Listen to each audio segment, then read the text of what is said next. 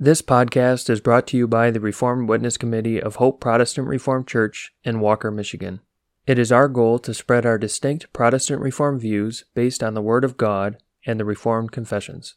We hope that this message is edifying to you. The following podcast is part 4 of 5 of Professor Hanko's series, The Doctrine of the Antithesis. This podcast discusses the antithesis in the world and will be split across this podcast and the next. Appreciate your attendance at these meetings, and the number of you who are here is a real encouragement to me and makes the making of these speeches worthwhile.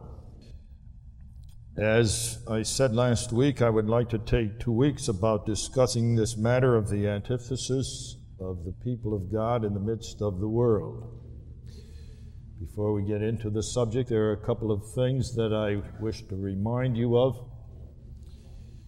In the first place, the idea of the antithesis is, of course, the light of God's glory shining in a dark and sinful world, a glory, the brilliance of which is enhanced and strengthened by its contrast with sin.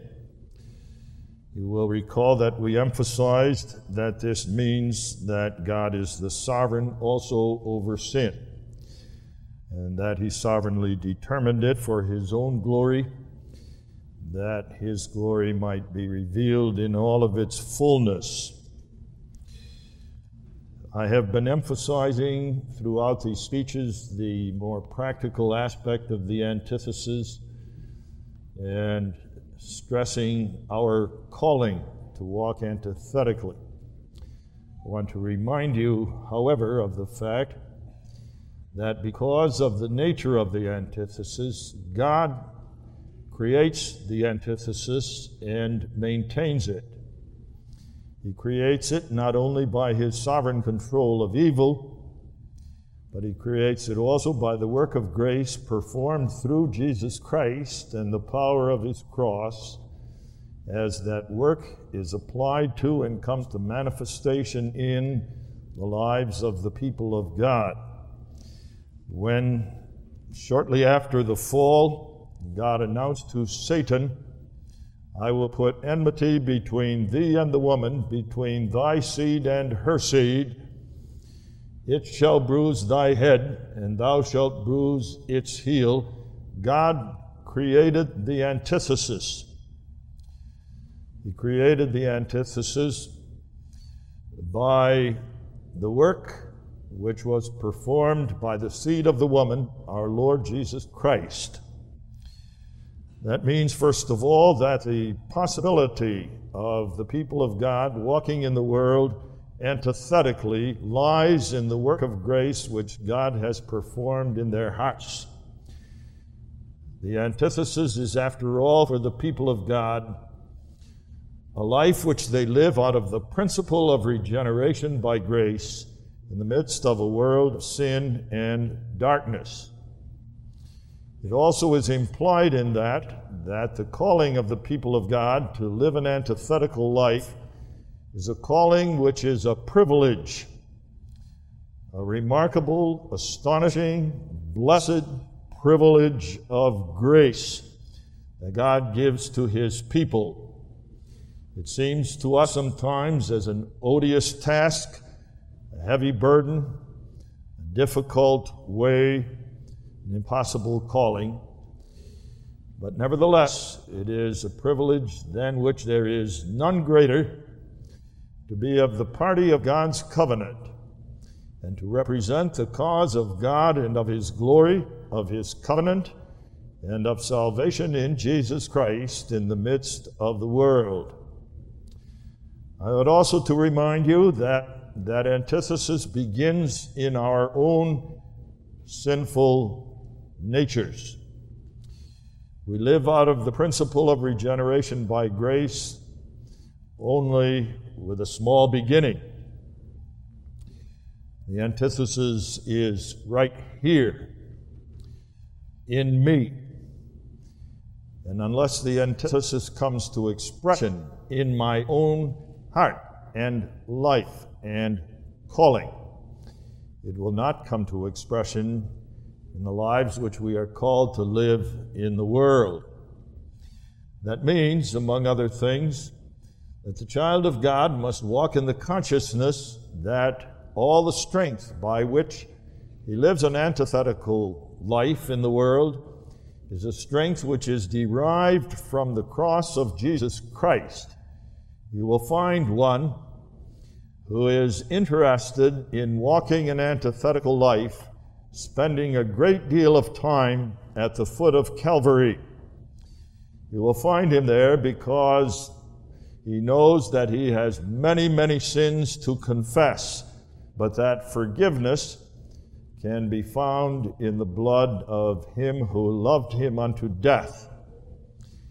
You will find him at the cross frequently and for long periods of time, because he also knows that all the strength that enables him to walk an antithetical life is to be found in the power of his dead and risen and exalted Savior. That's where the antithesis begins for him. Nevertheless, let it be remembered that because his antithetical life begins at the foot of the cross, his life more than anything else is characterized also by cross-bearing. When the Roman soldiers compelled Simon the Cyrenian to bear the cross after Christ, the text in Scripture does not mean that the cross was taken from Christ's shoulders and put on Simon's. It does mean that while Christ carried his own cross to Calvary, Simon walked on behind, carrying, if you will, the foot of the cross in an astonishing and remarkable picture of discipleship. For the Lord himself had defined discipleship as taking up one's cross and following him. Simon is one of the saints whom we will meet in glory. Of that I have no doubt. That's an important part of the antithesis, and while I'm not going to say anything more about it at this point, I am going to have considerable to say about that aspect of the antithesis, either a little later on this evening or, God willing, next week.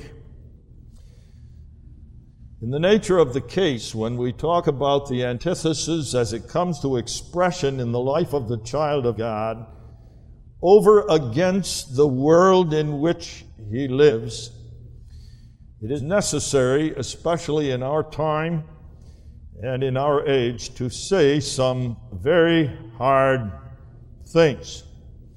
I intend to say them. I want it clearly understood, however, that in saying these things, I am not setting myself on a pedestal from the summit of which I talk down to you, but I am putting myself right where you are. The hard things that need to be said are hard things which I need to hear first of all. These things are for all of us. If that were not the case, I doubt whether I would have the courage to say them. But because I need to hear them, and I believe you with me need to hear them, they will have to be said. When the Scriptures talk about the antithesis and the calling of the believer to live an antithetical life in the world, Scriptures use a number of figures. The life of the antithesis is so all-embracing. It has so many different characteristics about it that Scripture uses more than one figure to describe for us what the antithesis is like. That was already true in the old dispensation, when the church was typified in the nation of Israel, and the nation of Israel was called to live antithetically. There is a remarkable passage in the book of Deuteronomy, chapter 33, which defines the antithesis in the life of the nation of Israel and how particularly it came to expression. I refer to Deuteronomy 33, verses 27 and 28. I purposely read 27 because it underscores that the antithesis is possible for us because of the power of Almighty God.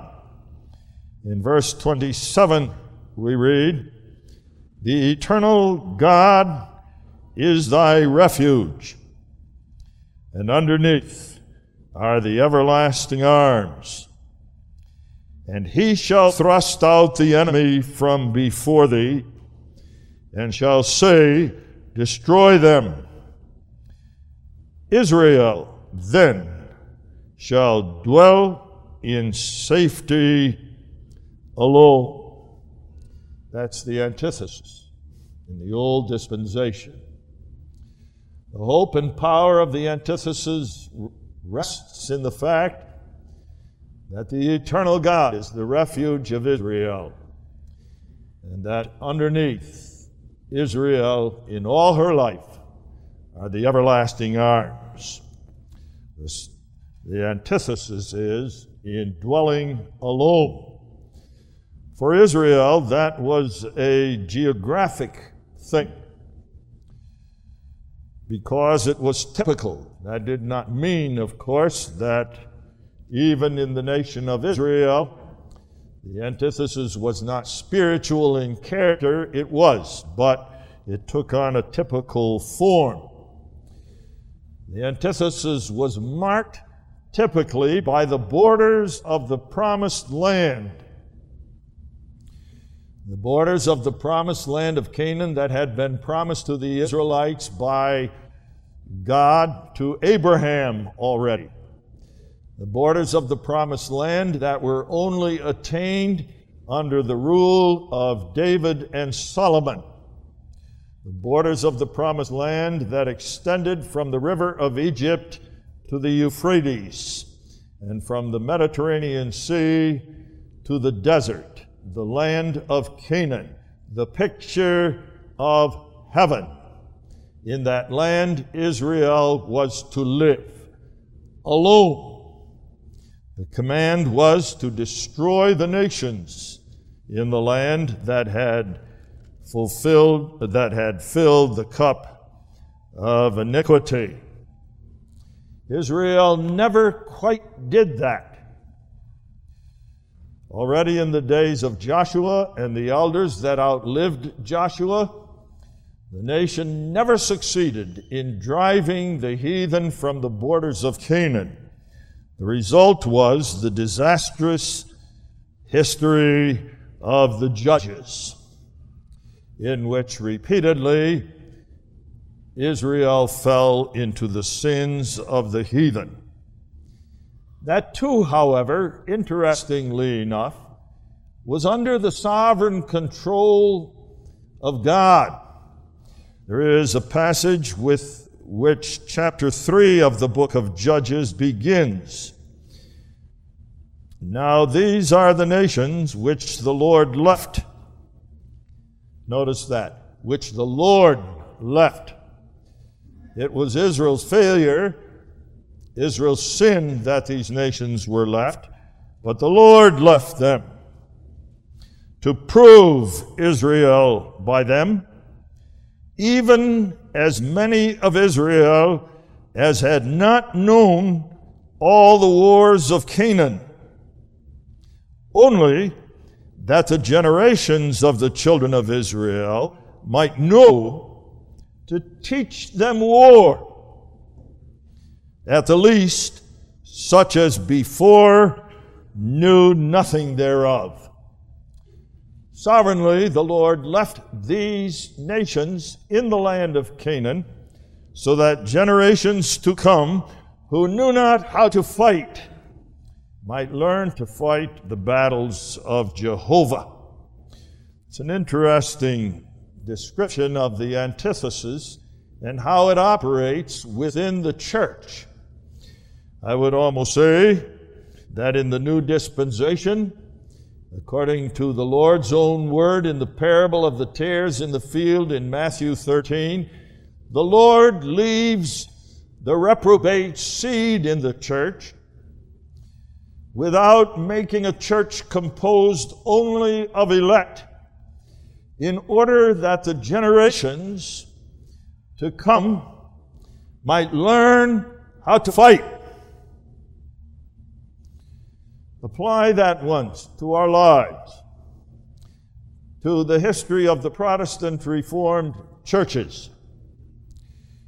Our fathers fought a bitter battle, 2 battles.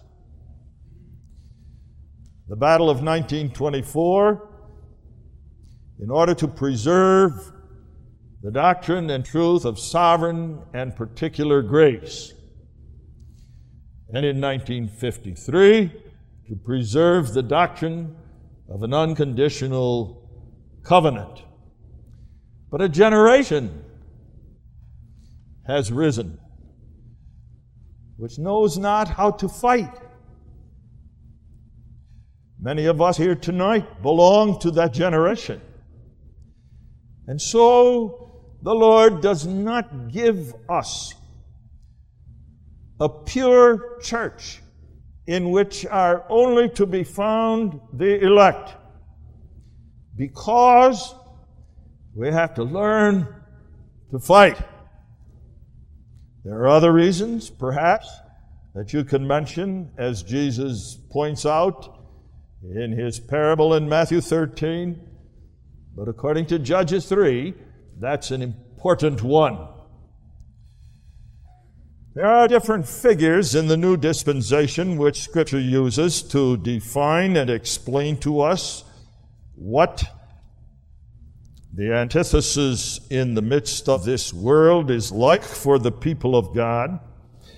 There is an interesting passage in Ephesians 2, where only brief mention is made of a very important aspect of that antithesis. I refer to verse 19, where in which chapter Paul is speaking of the mystery of salvation in the gathering of a church from Jews and Gentiles, in which the middle wall of partition that separated them throughout the whole of the old dispensation is broken down, and Jews and Gentiles become one. This is how he puts it. Now, therefore, ye are no more strangers and foreigners, writing to the Gentiles now, in distinction from the Israelites in the Old Testament, when the antithesis was marked by the boundaries of the land of Canaan. Ye are no more strangers and foreigners, but fellow citizens with the saints. If one would preach a sermon on that text, which is altogether possible and would be profitable, the minister would have to point out that this is one reason why in the old dispensational church the nation of Israel was a commonwealth, a nation, a kingdom. Not only the church, but a kingdom. And so much does the emphasis fall in the Old Testament on the fact that Israel was a kingdom, that the premillennialists can't see anything else in the Old Testament but the fact that Israel was a kingdom. And Israel is the kingdom people.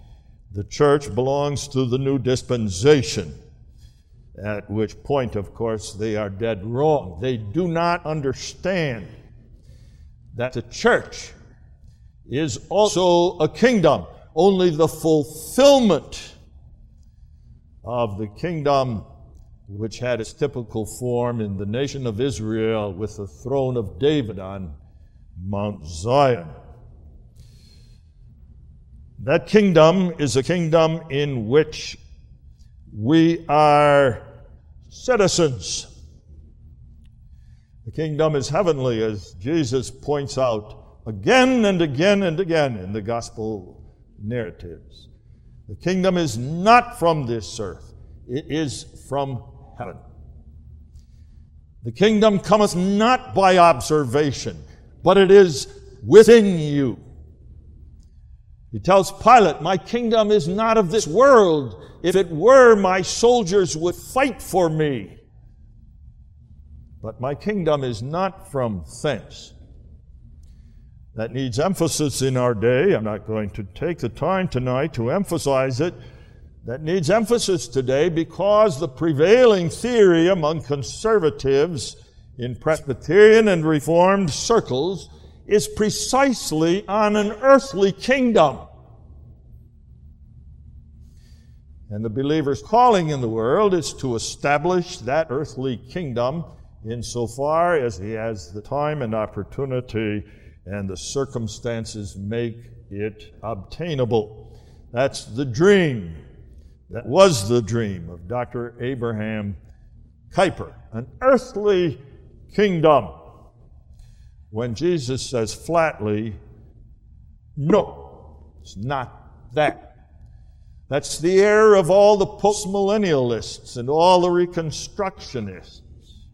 That's the fundamental error of those who find the Christian's calling pretty much to be limited to making this world a better place to live, by which they mean making this world a better place because it is the kingdom of Jesus Christ, so that every institution of society is brought, as Dr. Abraham Kuyper said, pro rega, for the king.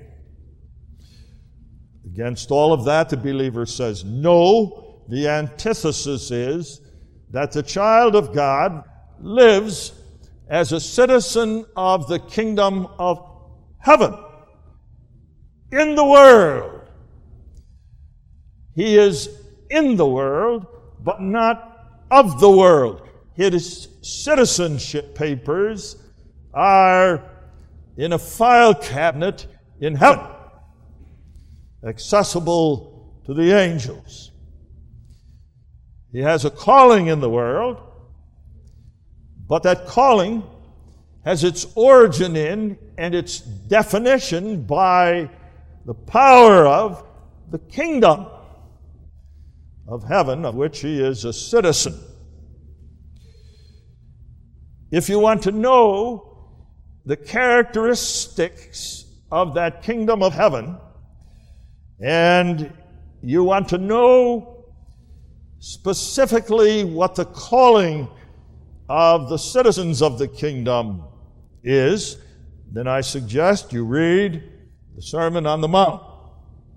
That's called, and rightly so, the Constitution of the Kingdom of Heaven. You might be interested enough in that kingdom of heaven to inquire, first of all, concerning those who are citizens of it. And just as soon as the answer is given you to that question, you will discover that you are dealing here with a kingdom which is in every respect different from anything that is known here in the world, because those who are citizens of the kingdom of heaven are those who you will find weeping, those whom you will discover are broken in spirit, those who hunger and thirst after righteousness, those who are meek, not brave, stalwart, gung-ho soldiers fighting in the cause of country and freedom, but the meek. What strange citizens! Who wants a kingdom with citizens of meek people, of weeping people, of those who are broken in spirit? But the explanation of that lies in the fact that the kingdom of which they are citizens doesn't belong to this world in any sense of the word. If you want to know what their calling is, what it means to live as a citizen of the kingdom of heaven, there it all is, writ at large in the constitution of the kingdom. Ye are the salt of the earth, ye are the light of the world. It hath been said by them of old time, love your friends and hate your enemies. But I say unto you, love your enemies, pray for them that hate you, do good to them that despitefully use you and persecute you. Here in the kingdoms of the world it is blessed to become rich and wealthy. In the kingdom of heaven, the blessedness of the citizens lies exactly in an opposite direction.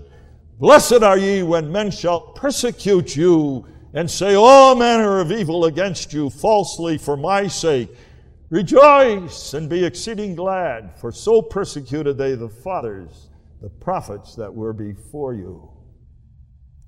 What a strange kingdom! The kingdoms of this world urge you to seek the broad way, the easy way, the way that is free of trouble, the way that is filled with pleasure, the way that is simple and pleasurable to walk. The way of the kingdom of heaven is entrance through a narrow gate, through which you have to crawl on your hands and knees and squeeze yourself through. And having arrived on the other side of the gate on the walk, you are confronted with an almost impossible mountain to climb, a road filled with rocks and dangers on every side, a road that requires constant, unceasing attention, a road from which it is a daily threat to fall. Another figure which Scripture makes abundant use of is the figure of pilgrims and strangers in the earth. You will find that figure used in that powerful and moving passage in Hebrews 11, which reaches back once again to the Old Testament and summons up from the Old Testament the stirring call of the patriarchs, Abraham, Isaac, and Jacob. Beginning with verse 13, these all died in faith, not having received the promises any more than you have. Although you have received them in principle, they lie beyond, because we are still strangers. Not having received the promises, but having seen them afar off. Something like John Bunyan's vision of the celestial city as Christian walked his pilgrimage. But having seen them afar off and were persuaded of them, and the idea is because they were persuaded of them, they confessed that they were pilgrims and strangers in the earth. For they that say such things declare plainly that they seek a country.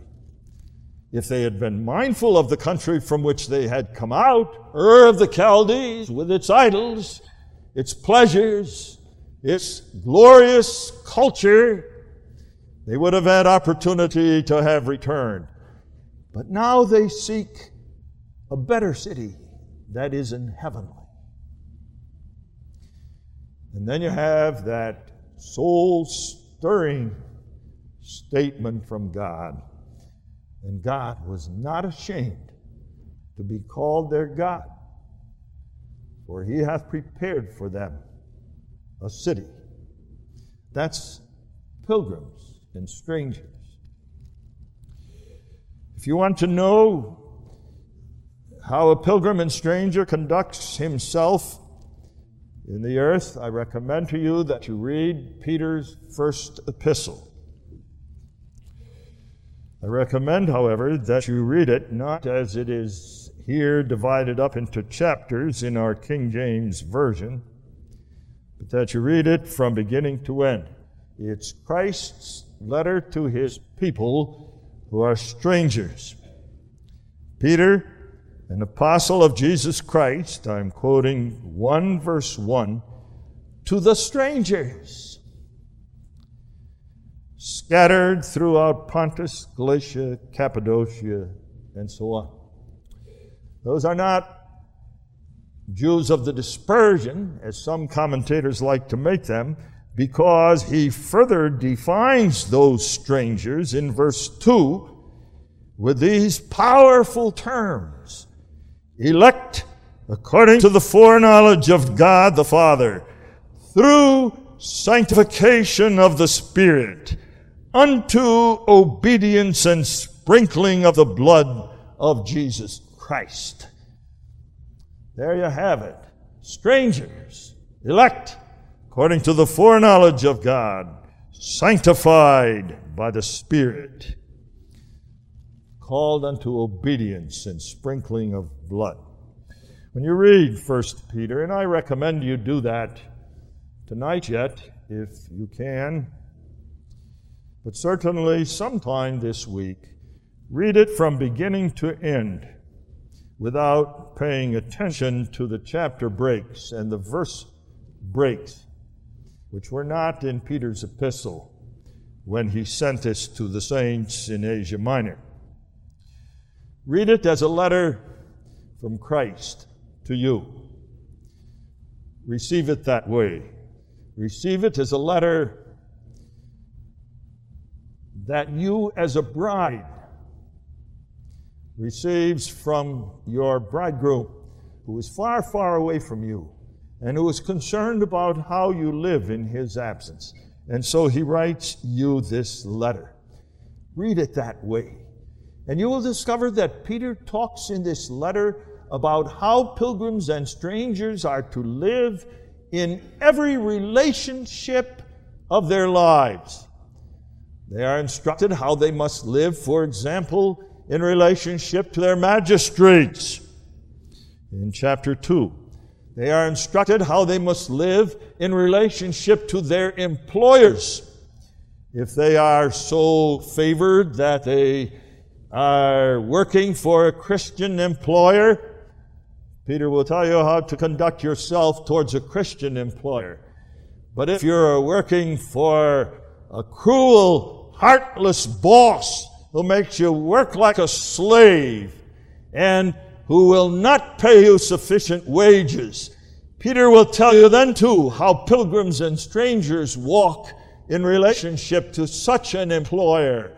And he will caution you against becoming bitter and hateful and angry with your employer and refusing to give him what is justly his due for Christ's sake. Peter will tell husbands how to live towards their wives. And Peter will tell wives how to live towards their husbands, even if their husbands are unbelieving husbands. Above all, Peter will tell you how to live in the midst of this world in relationship to people that are wicked. And he will tell you at great length what your responsibilities and calling are. 1 Peter 3:15. Be ready always to give an answer to those who ask of you a reason for the hope that is within you, the hope that shines in your life of a city that hath foundations, whose builder and maker is God, the light of which city unbelievers see shining in your eyes. They will ask you about it. Be ready to give an answer. But persecution will come, and a great part of the epistle is devoted to persecution.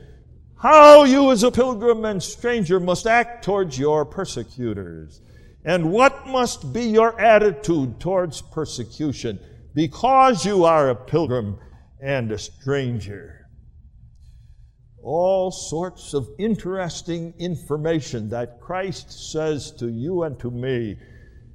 This is my letter to you, my bride, my love, as you wait for the time when I come to take you to myself. Read it that way.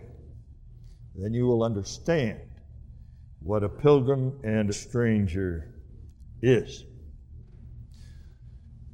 Another figure which the apostle uses is the figure of a soldier. That was used already typically in the Old Testament. That was the force of Deuteronomy 33. The eternal God is your refuge, and underneath are the everlasting arms, and I will drive out the enemy from before you. But that doesn't mean you sit on a rocking chair on your front porch and twiddle your thumbs while I drive the enemy out. I'm going to engage you in the battle, and I'm going to give you the armor you need and the weapons of your warfare, which are essential and with which alone you can fight. And you are called to fight in the confidence of victory. The classic passages, of course, Ephesians 6. By the way, read the Psalms that way sometimes. We know that our enemies are spiritual enemies. The enemies of sin, the enemies of the darkness of this world. But read the Psalms sometime that way, as David describes the enemies that face him and God's people, and describes them as they are arrayed before him on the battlefield. Psalm 61. This psalm was written when Joab returned from battle against the kings, in which 30,000 were slain. And you will notice, lo and behold, the enemies of which David speaks are not enemies which are a threat only to his body because they come armed with swords, but they are a threat to his soul. And he repeatedly speaks of that. It's the typical language of the Old Testament with which the Psalms are filled, which summon the people of God to battle. But as I say, the classic passage is in Ephesians 6. Finally, I read from verse 10. Finally, my brethren, not finally because I want to tack this on the end before I forget.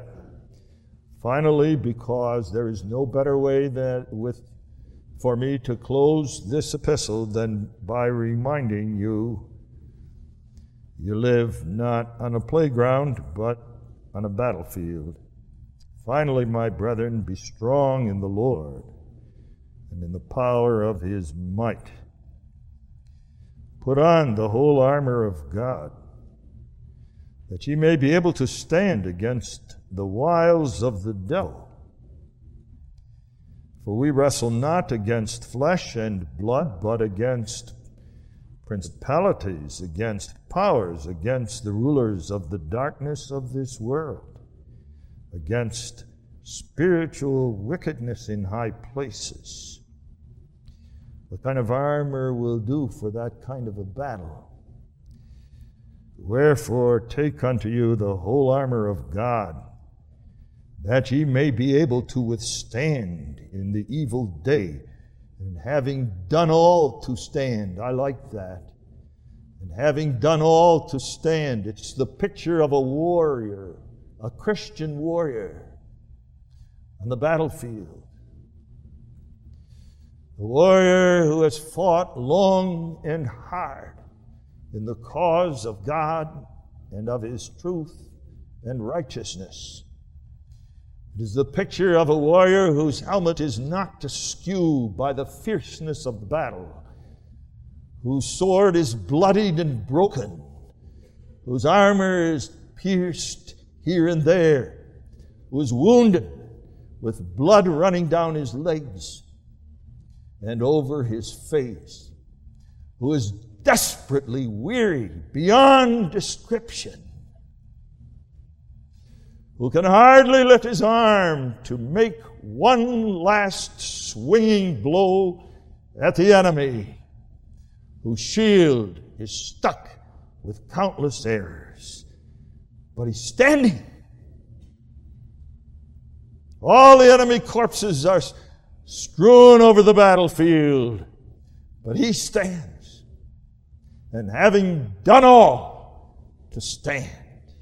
That's the Christian warrior who fights in the cause of God. The armor of God. Stand, therefore, having your loins girt about with truth, and having on the breastplate of righteousness, and your feet shod with the preparation of the gospel of peace. Above all, taking the shield of faith, wherewith ye are able to quench all the fiery darts of the wicked, and take the helmet of salvation and the sword of the Spirit, which is the word of God, praying always. That's the Christian warrior. When you would think he should be on his feet swinging his sword, he's on his knees praying. Because the strength by which he fights is the strength that comes to him from the Lord Christ, the captain of his salvation. That's the antithesis. You want to know what it's like? It's a battle. It's a battle. And then finally, there's one more figure in Scripture with which you are all familiar and to which I have already alluded. And that is that the church is the bride of Christ.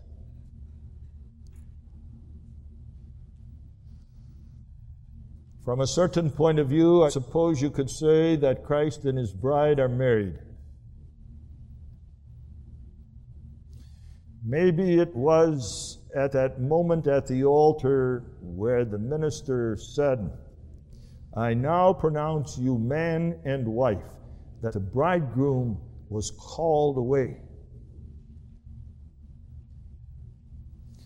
And for a long time, an interminably long time, the bride doesn't see her bridegroom. He's called away on pressing business. Such pressing business that if the bridegroom did not perform it, the bride could never realize the joys of marriage to the bridegroom. But in the meantime, while the bride waits, what is her calling? Come ye out from among them, and be ye separate, saith your God, and touch not the unclean thing.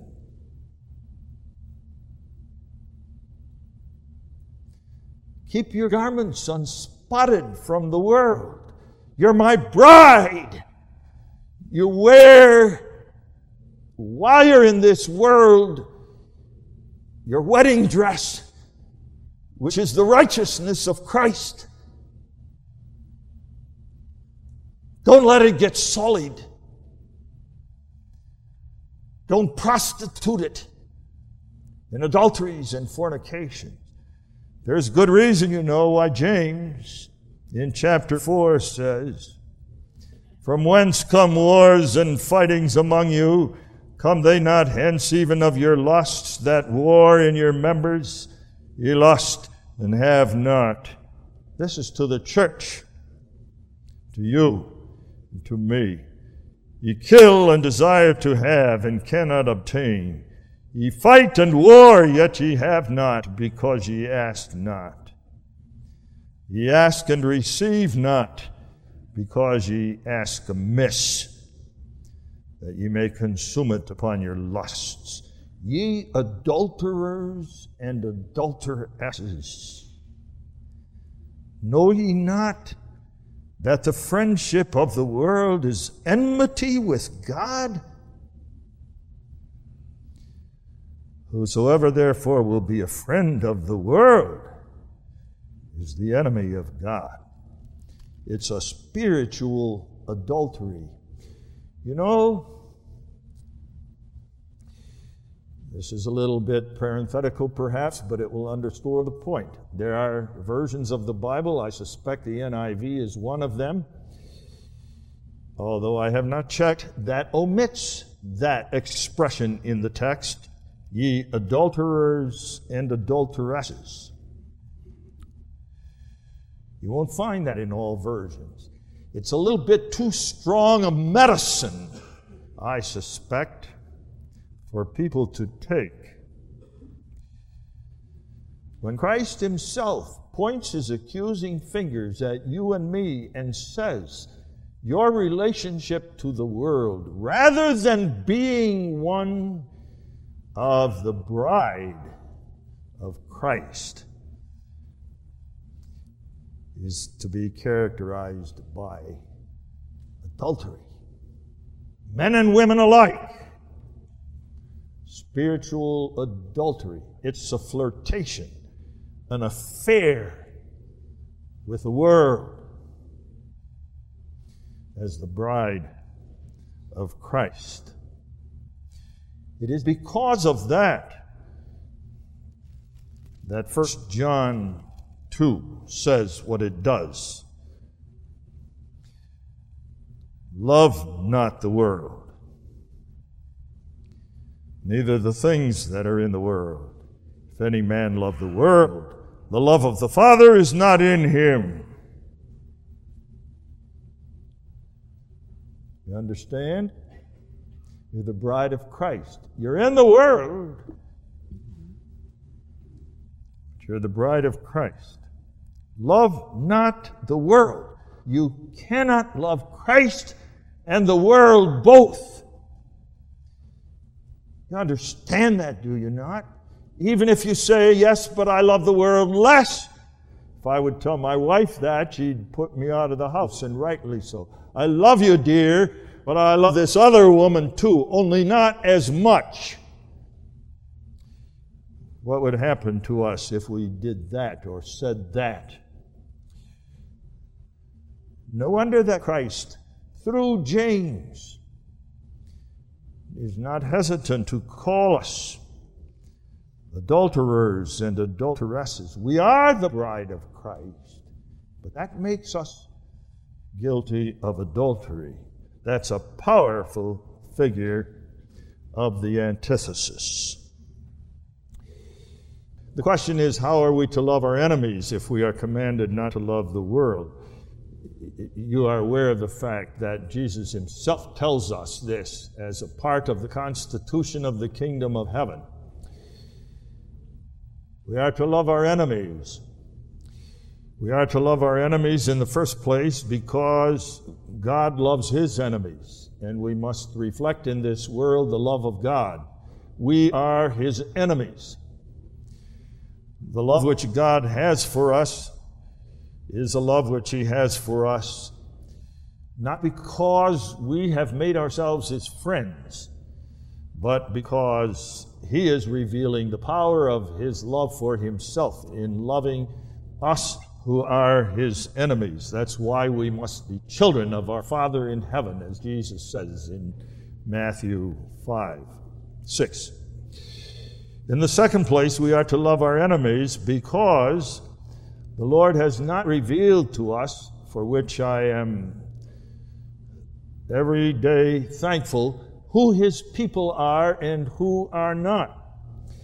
And the Scriptures are quite intent on telling us we must not make any effort on the basis of what we see in people to decide who his people are and who are not his people.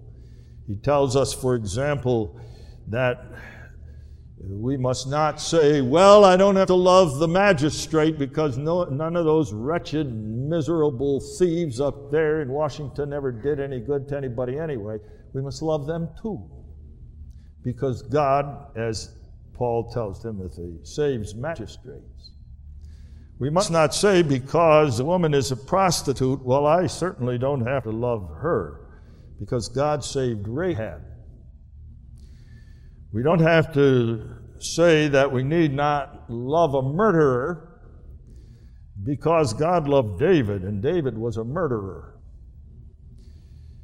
So God saves all kinds of people, and people, no matter how great their sins may be. Nevertheless, and here is, of course, the point. What does it mean to love? And that explains, to my mind, precisely what Jesus means. To love in the fullest and most complete sense of the word is to enter into a relationship of fellowship and friendship. A husband who loves his wife has fellowship with her. She's his friend. The saints in the church have fellowship together in the communion of the saints. Parents love their children in the first place because their children are members with them of the Church of Jesus Christ. But there is a sense, too, in which Jesus says you must love your enemies, and that is this.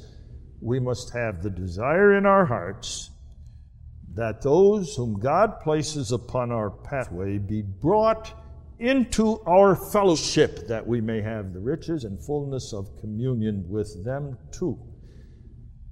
We know not whether they are elect or not.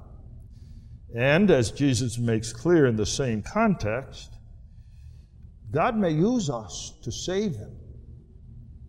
Let your light so shine before men that others may see your good works and glorify your Father which is in heaven. To love, therefore, our neighbor is first of all to love the man who is on my pathway. It's not to love the man who lives in the jungles of Zimbabwe. Boy, I can love that man to beat the band. He's the easiest person in the world to love because he's 4,000 miles away and I don't have to do anything. But the guy who keeps bumping me and getting in my way,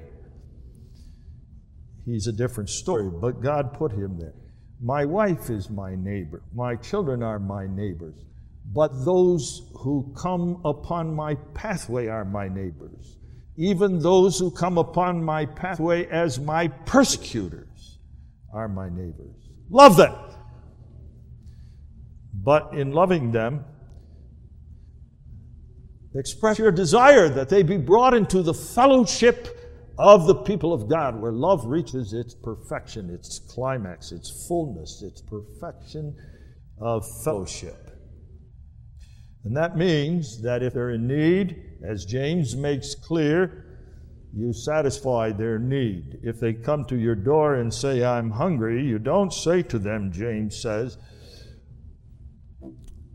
by all means, go away and be filled. God will take care of your needs. Trust in the Lord.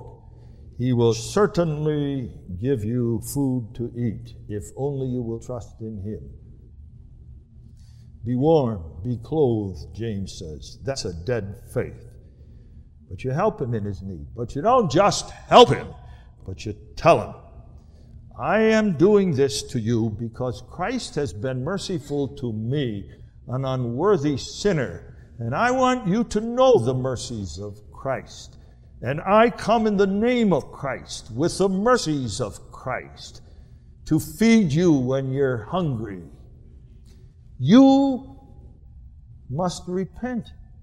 That's loving Him, isn't it? I want you to be saved. Repent of your sin. That's the only way. Love isn't wishy-washy, muddy, sentimental slop. Not even in the church.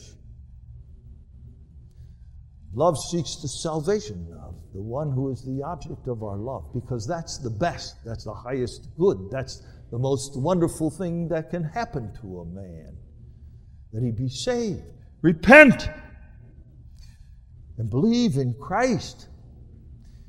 If God by His Spirit is pleased to save such a one and bring him into the fellowship of the church, love flourishes and love blossoms, and love reaches its perfection in a bond of fellowship. But our witness is the same two-edged sword that the preaching of the gospel is, so that it is also the power to harden. And if that person is not a child of God, he will say to you sooner or later, as you try to help him, "Get out of here, you blankety-blank so-and-so with your blankety-blank groceries. I don't want to see your face again. I can't stand your incessant preaching." And so you know that while you may still pray for him, he is an unbeliever, and that love has accomplished its purpose according to God's will in him too. That's how we must love our neighbor. To love the world, as John defines it in 1 John 2, means exactly have fellowship with it. Don't do that. Don't have fellowship with the world. Love your enemies, pray for them that persecute you, but don't have fellowship with them. That's not only perfectly possible, that's the life of a pilgrim. I'm on my way to glory, man. Can't you see? I'm heaven-bound to the celestial city. Come with me and join me on my path, and we'll walk together.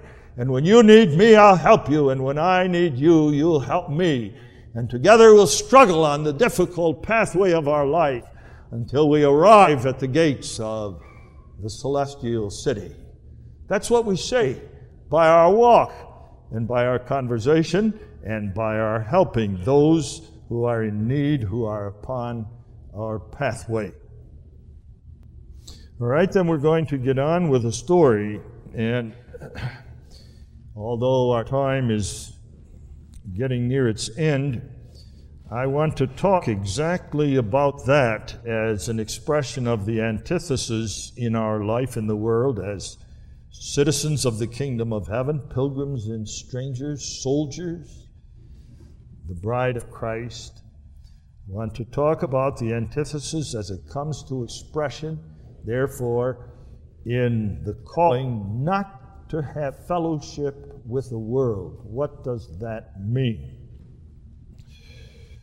I want to point out to you, first of all, and it seems to me this is crucial and fundamental to our discussion of this particular subject, that there is what Scripture calls a development of sin in the world. That's why John in 1 John 2 connects the admonition not to love the world nor the things of the world with the presence of Antichrist. The world passeth away and the lust thereof, but he that doeth the will of God abideth forever. But Antichrist is in the world. Little children, it is the last time. And as ye have heard that Antichrist shall come, even now are there many Antichrists. Now, I wish I could go into this whole subject of the development of sin in more detail than I can. The development of sin is a fundamental, crucial doctrine of Scripture, which lies underneath our calling with regard to the antithesis. Let me mention, first of all, that God is sovereign over this too. I don't see how it's possible to explain any of the doctrines of the Christian faith. I don't see how it's possible to understand the antithesis without the absolute sovereignty of God. God is sovereign over the development of sin. He is sovereign over the development of sin in order that not only is the light of His glory revealed in the darkness of the sin of this present time, but that the light of the glory of His holiness is finally, ultimately, fully revealed when the glory of heaven in all of its beauty and perfection is in contrast with the awful blackness of hell. That's ultimately it. Just as salvation is due to election, and according to the Belgic Confession, that all the riches of God's mercy and grace and love may be revealed, hell stands there as the fact of the revelation of God's justice, just hatred of sin. And not only is the blackness of hell the background against which shines the light of the eternal day, but it is also the backdrop of the wondrous mercy and grace of God that has saved you and me from that and made us such shining lights in the firmament of the heavens as we are through the power of Christ. And so, in order that God's justice may be realized, sin develops from creation to the end of the world. Now, it is my conviction that if you study the Scriptures, you have to come to the conclusion that the development of sin is inseparably connected with the cultural mandate. Subdue the earth. Be fruitful and multiply and replenish the earth. When the fall came and made it impossible for man to do anything at all that was pleasing to God because of total depravity, He still stood in front of the cultural mandate, and He still possessed the ability to fulfill the cultural mandate. He can still have children. He can still raise them. He can still subdue the earth. But, and here's where the antithesis runs a straight line and every other theory veers off. But as He fulfills the cultural mandate, He does so as a sinner, totally depraved, who makes use of every part of the creation and every power in it to sin. And He can't do anything else. In other words, all the mighty deeds of wicked man, in all the tremendous advances of medical technology and science and industry, all of man's efforts to explore the heavens, the successful liftoff of the spacecraft from Cape Kennedy this morning, I guess, marvelous in the eyes of men, are all the work of subduing the earth. And what wonderful things He can do when He subdues the earth. They're astonishing. He can build a computer. And He can improve that computer every time I turn around. I don't have my computer unpacked yet, and He's knocking at my door with another model that has just been developed, which is far superior to the one that I haven't even got plugged in yet, because He's so busy subduing the earth. This one is more powerful. This one has more memory. You can do more things with this one. If only you have this one, this and this and this. Communications. I can talk to someone anywhere in the United States with a little phone that's about that big that I put in my suit coat pocket with my peppermints. That's subduing the earth. But you see, as He subdues the earth and as He discovers the powers that God put in the creation, And as He uses the powers that God put in the creation to make all kinds of marvelous instruments of every conceivable sort that do what sometimes we in a foolish moment of astonishment call miracles, He does in the service of sin. I believe that therefore, though man, totally depraved, does not become more totally depraved as time goes on, which is obviously nonsense, the total depravity of man's nature comes to fuller, more violent, more corrupt, more depraved, more significantly evil ways than it has ever come to manifestation before. Dr. Abraham Kuyper said, "Be thankful for God's common grace that we have all these marvelous inventions, that instead of lighting this kerosene lamp at my desk so that I can write my Standard Bearer article at the light of a kerosene lamp, I can flick a switch and have all the light I want. Thank God for that, for His common grace, because the wicked develop that under the power of common grace, and they use it to serve God, because the whole of the cultural mandate is used by wicked men even to bring everything under the rule of Christ. And the Reconstructionist says, get on the bandwagon and join the world in their pursuit of culture and in their subduing of the earth, because with every invention they're bringing the kingdom of Christ nearer. And soon, so wonderful will all the inventions of men become that the kingdom of Christ is here. The believer says, no, 1,000 times no. Man is totally depraved. Grace is particular and sovereign. Wicked man fills the cup of iniquity. That's why love not the world nor the things of the world, because man is busy exploiting the creation in the service of sin.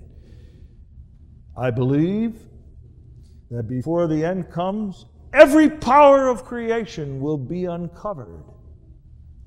And every power of creation will be used by wicked man to its fullest potential in realizing modern inventions, creating modern inventions that make the things which startle us today look like kindergarten toys. We ain't seen nothing yet, I'm convinced. Because man is wicked, because sin develops, all under the sovereign control of God. Do you believe in restraint of sin? A man asks me. Why, of course I believe in the restraint of sin. Who could be fool enough not to? But it isn't the restraint of sin by the Spirit of grace in the heart of man that enables him to do good.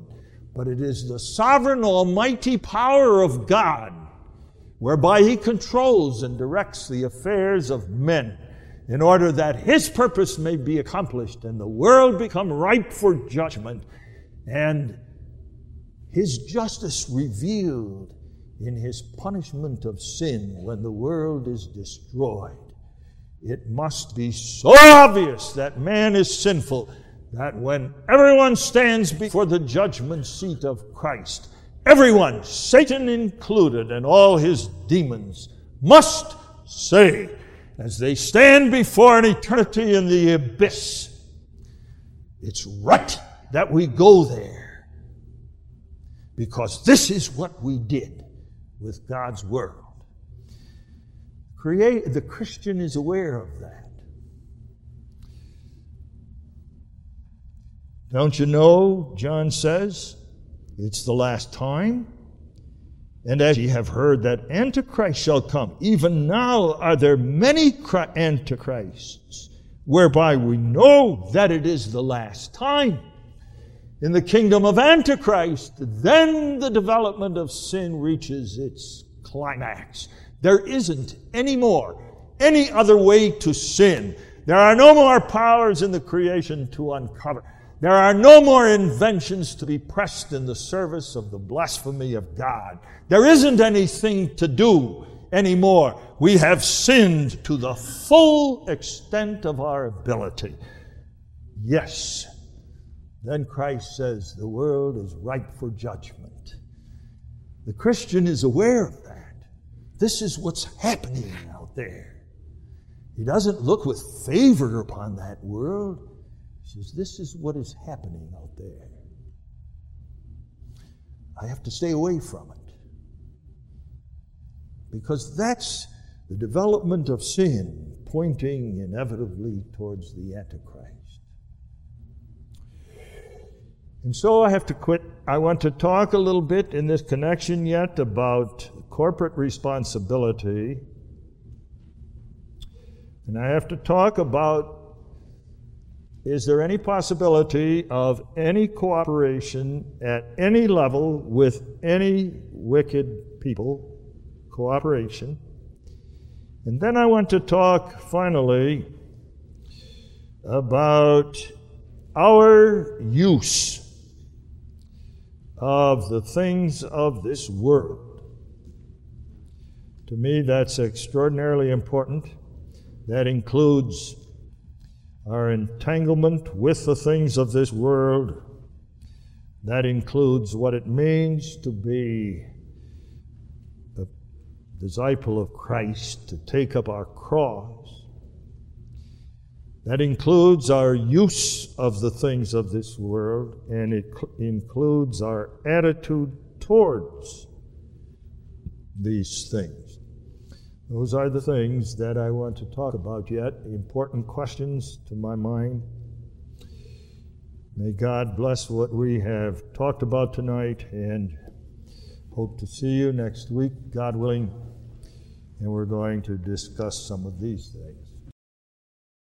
Lord our God and Heavenly Father, the God of the antithesis, who hast made us people of the antithesis, who hast made us by the power of thy grace, pilgrims and strangers in the earth,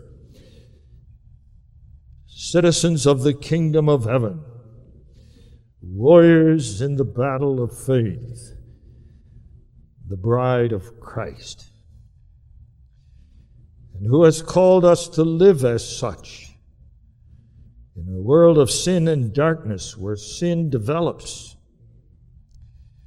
where it must develop, in order that the riches of thy justice may be shown, as well as the riches of thy grace and mercy and love in Christ Jesus to us poor sinners. What a great blessedness is ours, to be rescued from that world, and to have the glorious calling to represent thy cause. We know that it entails suffering, persecution, hatred, scorn, mockery. As long as thou art with us, O God, we don't care. We will endure all things to be with Christ.